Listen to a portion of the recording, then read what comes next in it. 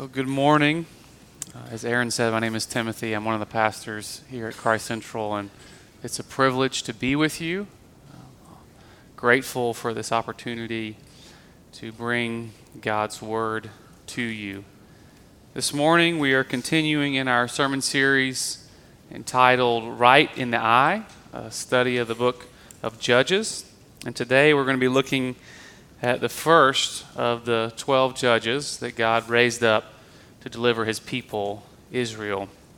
As is our custom here at Christ Central, I'm going to ask that if you're able, you would stand for the reading of God's Word. This is Judges chapter 3. We're starting in verse 7. It says, "And the people of Israel did what was evil in the sight of the Lord. They forgot the Lord their God and served the Baals and the Asheroth. Therefore the anger of the Lord was kindled against Israel, and he sold them into the hand of Cushan-Rishathaim, king of Mesopotamia. And the people of Israel served Cushan-Rishathaim 8 years. But when the people of Israel cried out to the Lord raised up a deliverer for the people of Israel who saved them, Othniel, the son of Kenaz, Caleb's younger brother. The Spirit of the Lord was upon him, and he judged Israel. And he went out to war, and the Lord gave Cushan-Rishathaim, king of Mesopotamia, into his hand. And his hand prevailed over Cushan-Rishathaim, so the land had rest 40 years. Then Othniel, the son of Kenaz, died." The prophet Isaiah says, "The grass withers and the flowers fade, but God's word endures forever." Would you pray with me? Father, we thank you for your word. We believe your word is true.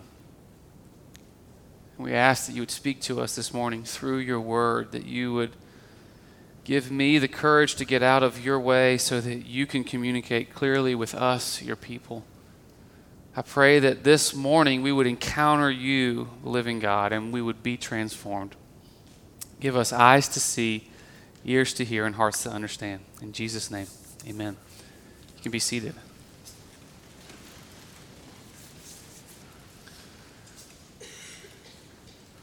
Last week, for those of you who weren't here, Pastor Daniel informed us that at the heart of the book of Judges is a heart problem.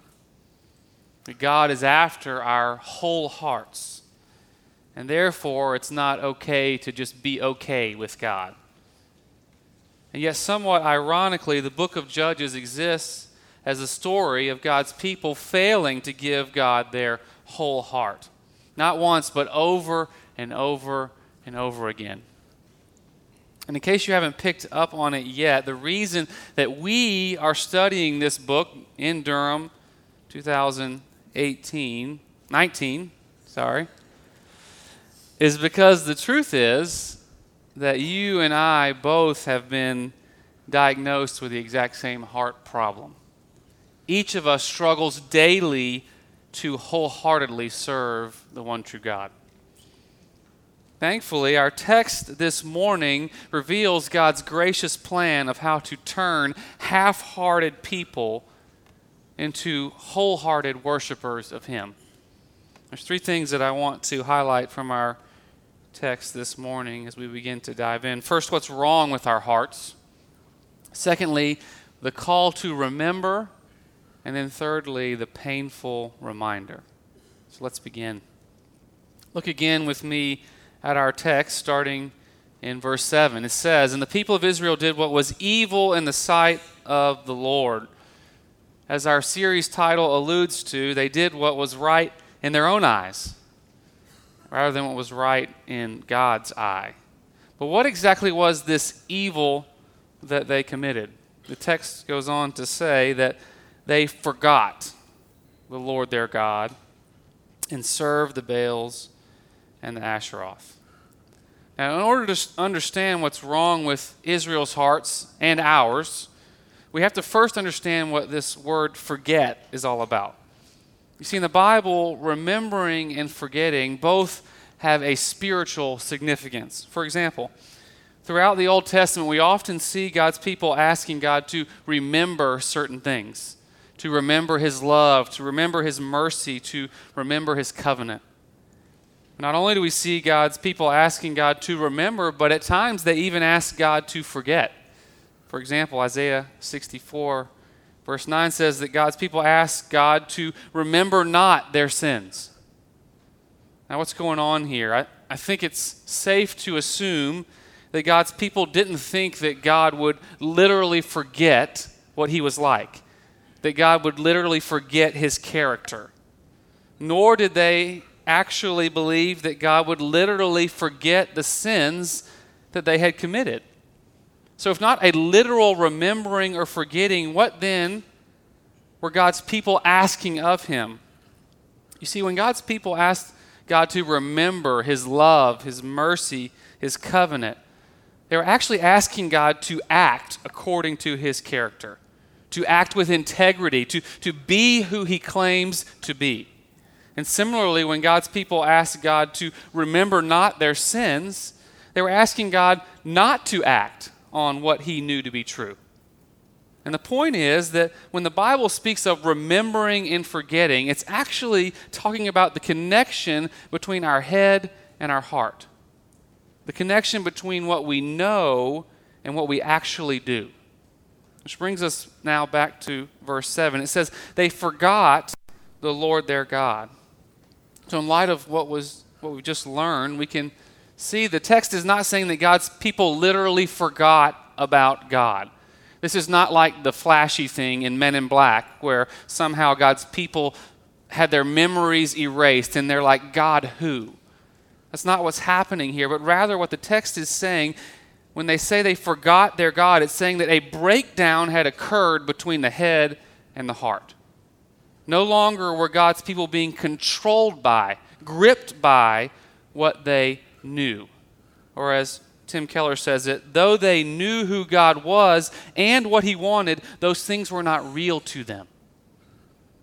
This is the birthplace of what Daniel talked about last week of idolatry. The truths of God that were once vibrant and real over time become less and less so in our hearts. And yet because we are worshipers, because we were created to worship, because we can't help but worship something, therefore other things, idols, become more real to our hearts. And we begin to worship them instead.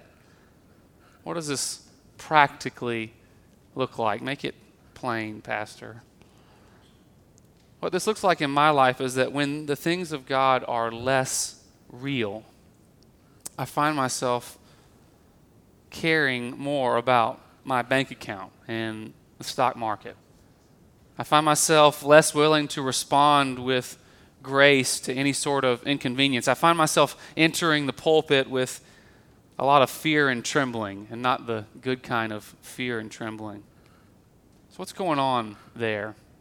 You see, when I'm blind to the truth of who God is, when I forget the Lord my God, I inevitably find myself groping for something else to fill me, something to satisfy me, something to live for. So I obsessively check the stock market, hoping that security might make me happy. Or I demand that others treat me a certain way, believing that comfort will fill me up. Or I tremble in my vocation because I'm so desperately longing for the approval of man to fill me up, and I'm afraid that I might not get it. Church, in what ways are your hearts broken? How have you forgotten the Lord your God and instead turned to idols, to false gods? I don't know what this looks like in your life, but I do know that we all, like Israel, struggle with this disease of forgetfulness. So what do we do about that? In a moment, we're going to look at how God reminds His people that He is Lord. But before we do that, I want to take a moment to offer you some preventative medicine, in keeping with the heart-sick metaphor. Much in the same way that if you exercise every day, which I do not, but if you did, your heart would most likely perform better and last longer. there's also ways that we can cultivate, similarly, a healthy spiritual heart. And this preventative medicine is rather obvious, although often ignored. Put simply, to reverse our heart forgetfulness, we need to remember. I came up with that on my own. It's pretty good. The call to remember, my second point that we see here. There's this fascinating description of this remedy in 2 Peter chapter 1. Here, Peter is urging Christians to live a certain way, to grow in faith and godliness and self-control and so on. As we said earlier, he's trying to encourage them to act on what they know to be true. He's encouraging head and heart synthesis.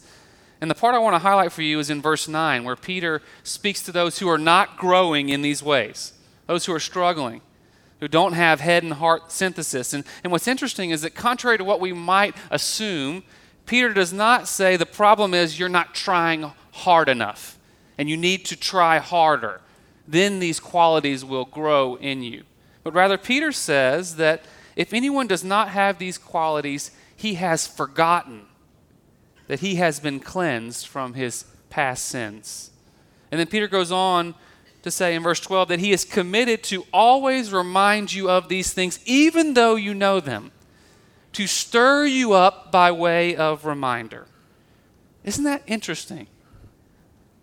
That even though Peter acknowledges that they know these things, he is committed, he is promising to remind these people over and over and over again. See, Peter understands that we all forget the Lord our God and serve idols instead. He knows this because he is human also, and he is prone to forgetfulness. But let us not be discouraged. There's hope in what Peter is saying because it's a reminder that we're not utterly powerless in our forgetfulness. We can strive to remember who God is, to remember, as Peter said, that we have been cleansed from our past sins. And so before we go any further, I want to give you 3 very practical tools to help you remember. Again, these are not super novel, but I hope that they're helpful. 3 habits that you can practice that I'm pretty confident will help you counteract your heart forgetfulness. First, I want to encourage you to spend time daily in God's Word. Why? We do a lot of things daily, don't we? Most of us check email daily, probably watch some TV every day. We talk on the phone, we listen to music, Instagram, Facebook, Twitter. The truth is that all of these habits, these practices are shaping you, whether you realize it or not. The things that we do over and over again inevitably form and shape us. They change us over time, slowly but surely. And so as Christians, we can't simply allow the things of the world to be the loudest and most consistent influences in our lives. We have to counteract the education that we are ingesting each and every day. And so I encourage you to read God's Word every day. Second, I want to encourage you to try out this prayer guide that Daniel and I shared with a handful of you a couple weeks ago at our prayer retreat. We've printed out a bunch of copies there at the Connect table. I'm not going to go into great detail about it right now. I'm sure we'll do another prayer retreat in the future, but in short, what it is, it's a collection of historic prayers and creeds. And I realize that it might sound weird to many of you to have someone else directing your prayer time, to have a structure and order to your prayer time. But the reason I think it's so helpful and especially pertinent to what we're talking about this morning is because the truth is if we're left to our own devices in our prayer, all that we will pray is what we're able to recall, what we're able to remember. And the beauty of this prayer guide is that it actually informs us. It begins to shape us as we are reminded each and every day of who God is, of what He has done, of what we are called to do. Just want to encourage you with that. You don't have to, but I think it's an interesting way to begin to think about how your time in daily prayer might be a way that you can be shaped and formed and not just respond. Lastly, practical means to remember. I want to encourage you to come to this table every Sunday. every Sunday here at Christ Central, we conclude the worship service with this meal. And when we're preparing to come, before we come, we're reminded of the words of Jesus. He said, "Do this in remembrance of me." He said, "Do this so you won't forget." And we do it over and over and over again. Church, I encourage you, do not underestimate God's ability to use this table to counteract idol worship and remind us of who He is. It's a powerful gift. These are 3 practical ways that we can fight against our own forgetfulness, ways that we have forgotten the Lord our God. However, the truth is, oftentimes, in spite of our best efforts, just like Israel, we forget nonetheless. Which brings me to my third final point, the painful reminder. Verse 8 says, if you look at the text again, that because the people of Israel forgot the Lord their God and served the Baals and the Asheroth, God sold them into the hand of Cushan-Rishathaim, and they served this king for 8 years. Now, the thing that we miss in the English translation is that Rishathaim, I have no idea how to say that, is actually not Cushan's last name, but rather it's a nickname. It means doubly wicked. And the reason that the author includes this is that he wants us to realize, to recognize that these 8 years of slavery were about as bad as it gets. I think that we can rightfully assume that there was injustice and oppression like we cannot even fathom in this day. And I think if we're honest, it's hard not to read this text and begin to question the goodness of our God. Amen? I'm not going to dance around this point because if I'm honest, I'm not sure I want to serve a God who, when His people disobey, He sells them into slavery and then allows Cushan the doubly wicked to oppress the mess out of them for 8 years. That sounds kind of sick, right? And what's even scarier is that throughout this book, that this is the response that God uses over and over again. Even throughout all of Scriptures, God's people forget Him, and then He brings about suffering into their life in order to bring them back to Him. So what do we do with that? I want to begin by telling you a story. While I was in seminary, I worked for a church as a youth pastor. Without going into too many details, the church could not afford to pay me, and so I raised money through a third-party organization. And so therefore, I technically worked for this third party while serving at the church. And about a year after I started this job, I got into a disagreement with the boss, the president of this other organization.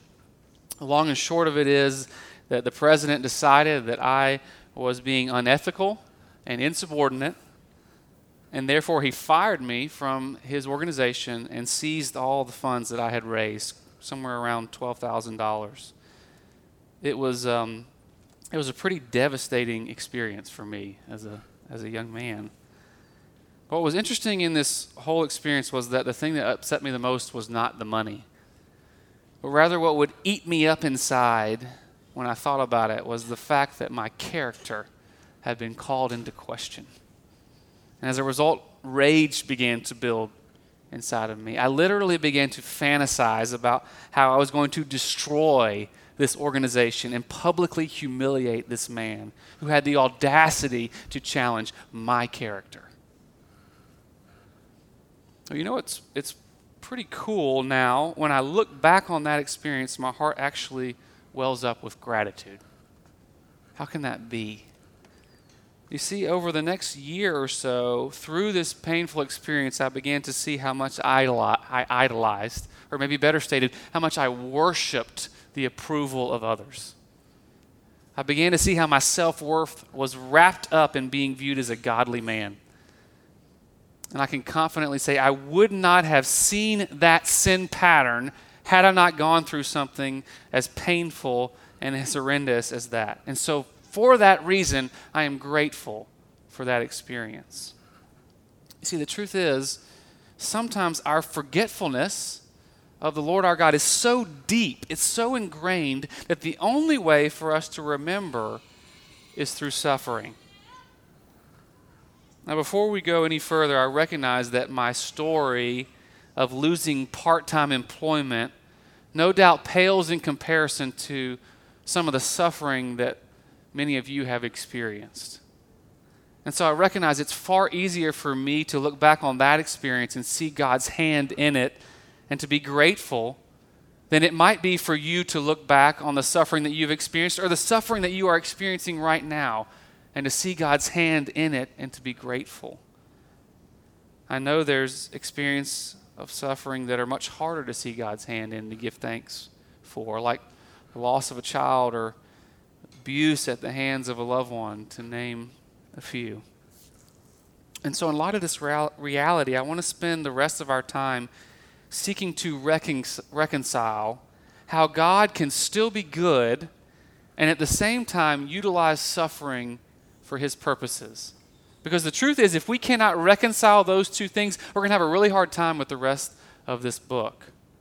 So how do we do that? How do we reconcile the fact that a supposedly good God voluntarily inflicts suffering on his people?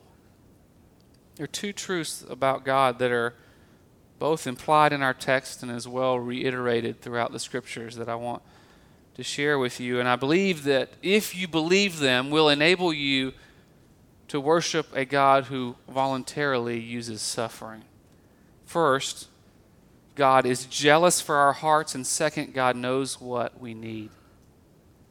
First, God is jealous for our hearts. Motive is huge, isn't it? When we watch court cases on TV, one of the main jobs of the prosecution is to establish a motive of the accused. Because motive helps us understand the question, why? In a moment, we're going to look at this method of suffering, but first we have to come to grips with the why. Why would God do such a thing?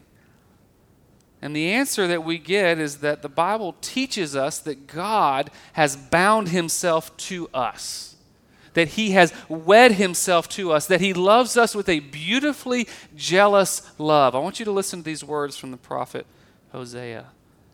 This is God to us. This is God to you. He says, I will betroth you to me forever.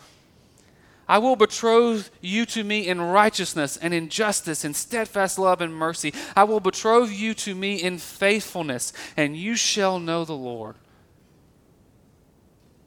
The story of Hosea is God painting a picture of a husband betrothing himself to an unfaithful bride. God is saying here, that's me. I am the husband who is betrothing myself to you, my unfaithful bride. In today's society, marriage is more like a collective bargaining agreement. I'll do my part as long as you do your part, but if not, all bets are off. But that's not the type of marriage that God has entered into with us. The Bible has said that God has set his affection upon us, and his choice to do so is irreversible. And therefore, as Daniel mentioned last week, and as any good husband should, God grieves our infidelity, and he's committed to fighting for our hearts. That's who our God is, and it's his jealous love, and only his jealous love, that motivates him to use suffering to bring us back to him. That's the why. But not only is God jealous for our hearts, he also knows exactly what we need. If the scriptures are true and God really does love us with a jealous love that is unmatched by any earthly expression, then we have to believe that God uses suffering because he knows it is the only cure for our idol worship, for our disease of forgetfulness. And parents, I think you get this. As a parent, you're often forced to use suffering in order to bring your child back. We call this discipline. It could be time out or a spanking or a revoking of certain privilege. Whatever it is, when it's done rightly, it exists purely for the good of the child. And I can remember as a child, some of you might connect with this, when I used to get disciplined by my parents, they used to say this phrase in the moment that I thought was ridiculous. They would say, it hurts me more than it hurts you to do this. And I was like, yeah, right, give me that wooden spoon. Let me try this theory out. We'll see who it really hurts. But as a parent, I get it. I hate to discipline my kids. I hate to see them sad. I'd honestly rather use any other method than discipline. But I know that sometimes discipline is the only thing that will bring them back. And therefore, because I know better than they do what they need, I'm willing to insert temporary suffering into their life for their good. Our God knows that sometimes our hearts are so gripped by other things that the only way to bring us back is through suffering. Now, don't miss this, church. It's not just that God knows what we need to get through the day, that He's willing to bring suffering into our life so that we will just make it. But actually, our God knows the pathway to ultimate joy. The suffering that He brings actually produces the fruit and riches of unending joy. Look again at our text. It says that the people of Israel forgot the Lord their God, served the Baals and Asheroth. They served the gods of the surrounding kingdoms. So God disciplines them in a way that very much fits the crime. He gives them over to the surrounding kingdoms. So this is what you want, my people, here. Have it. Go enjoy these kings. He gives them what they are ultimately pursuing. But then what happens? The people of Israel realize that they don't actually want what they thought they wanted. They don't want to serve these gods. The idols that they were pursuing failed to deliver once again. When we forget God and run to other gods, to false gods, to idols, the problem is these idols, they never deliver. They never satisfy. When I obsess over the stock market or make comfort an ultimate thing or live for the approval of man, the result is I'm actually, in fact, more miserable when I do so. I'm choosing to live this way on my own volition. I chose it, but because of my ignorance, my forgetfulness, I'm actually inflicting pain on myself with idol worship. But the good news is, brothers and sisters, that my God refuses to let me live in pain. And so He uses pain for a season to arouse my heart, to get me out of my self-destructive cycle so that I can experience joy in Him again.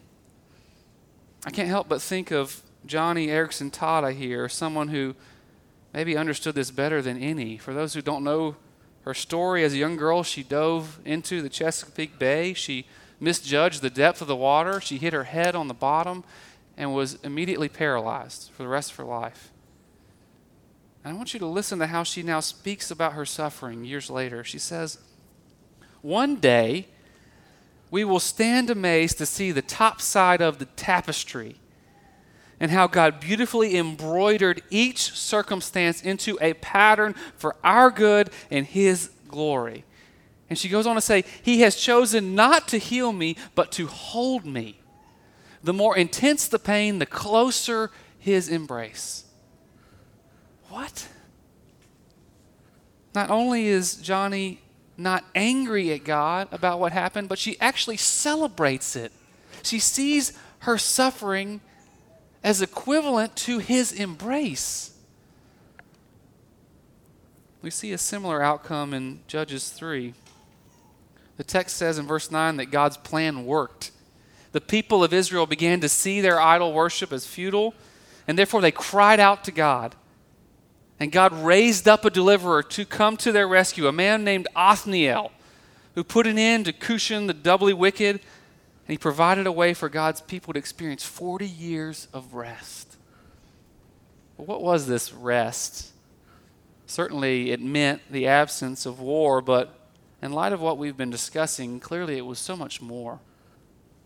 It was rest from idol worship, rest in the Lord, in the enjoyment of Him. That's what the suffering produced. Do you believe that suffering can produce rest in the Lord for you? Our text ends on a bad note. It says that the land had rest for 40 years, and then Othniel, the son of Kenaz, died. The harsh reality of the book of Judges that we will see time and time again is that although God raises up a deliverer for His people, each and every time the deliverer ultimately dies. And God's people ultimately forget and return to their old ways. But church, as we prepare to leave this morning, I want to remind you that God has raised up a new kind of judge. A judge that conquered death and, according to the author of Hebrews, has purchased for us an eternal rest. And it's him that we are called to remember. Him that God reminds us of. Him who suffered for us once and for all, so that we might find rest in God. So I charge you this morning, remember him. And at the same time, when you experience suffering, try not to get angry or bitter, but like Johnny, look for God's hand in it.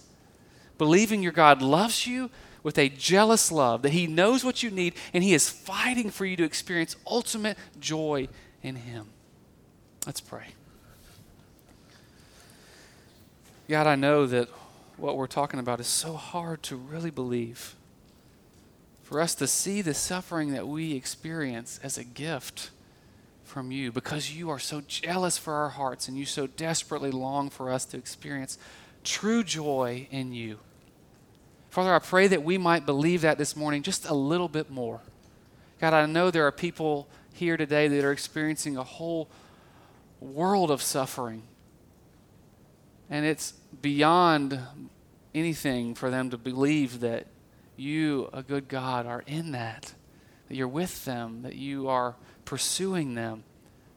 God, I pray that you would do the miraculous and meet those people in that suffering and remind them of your goodness, of your faithfulness, of your jealous love of them. I pray these things in Jesus' name. Amen.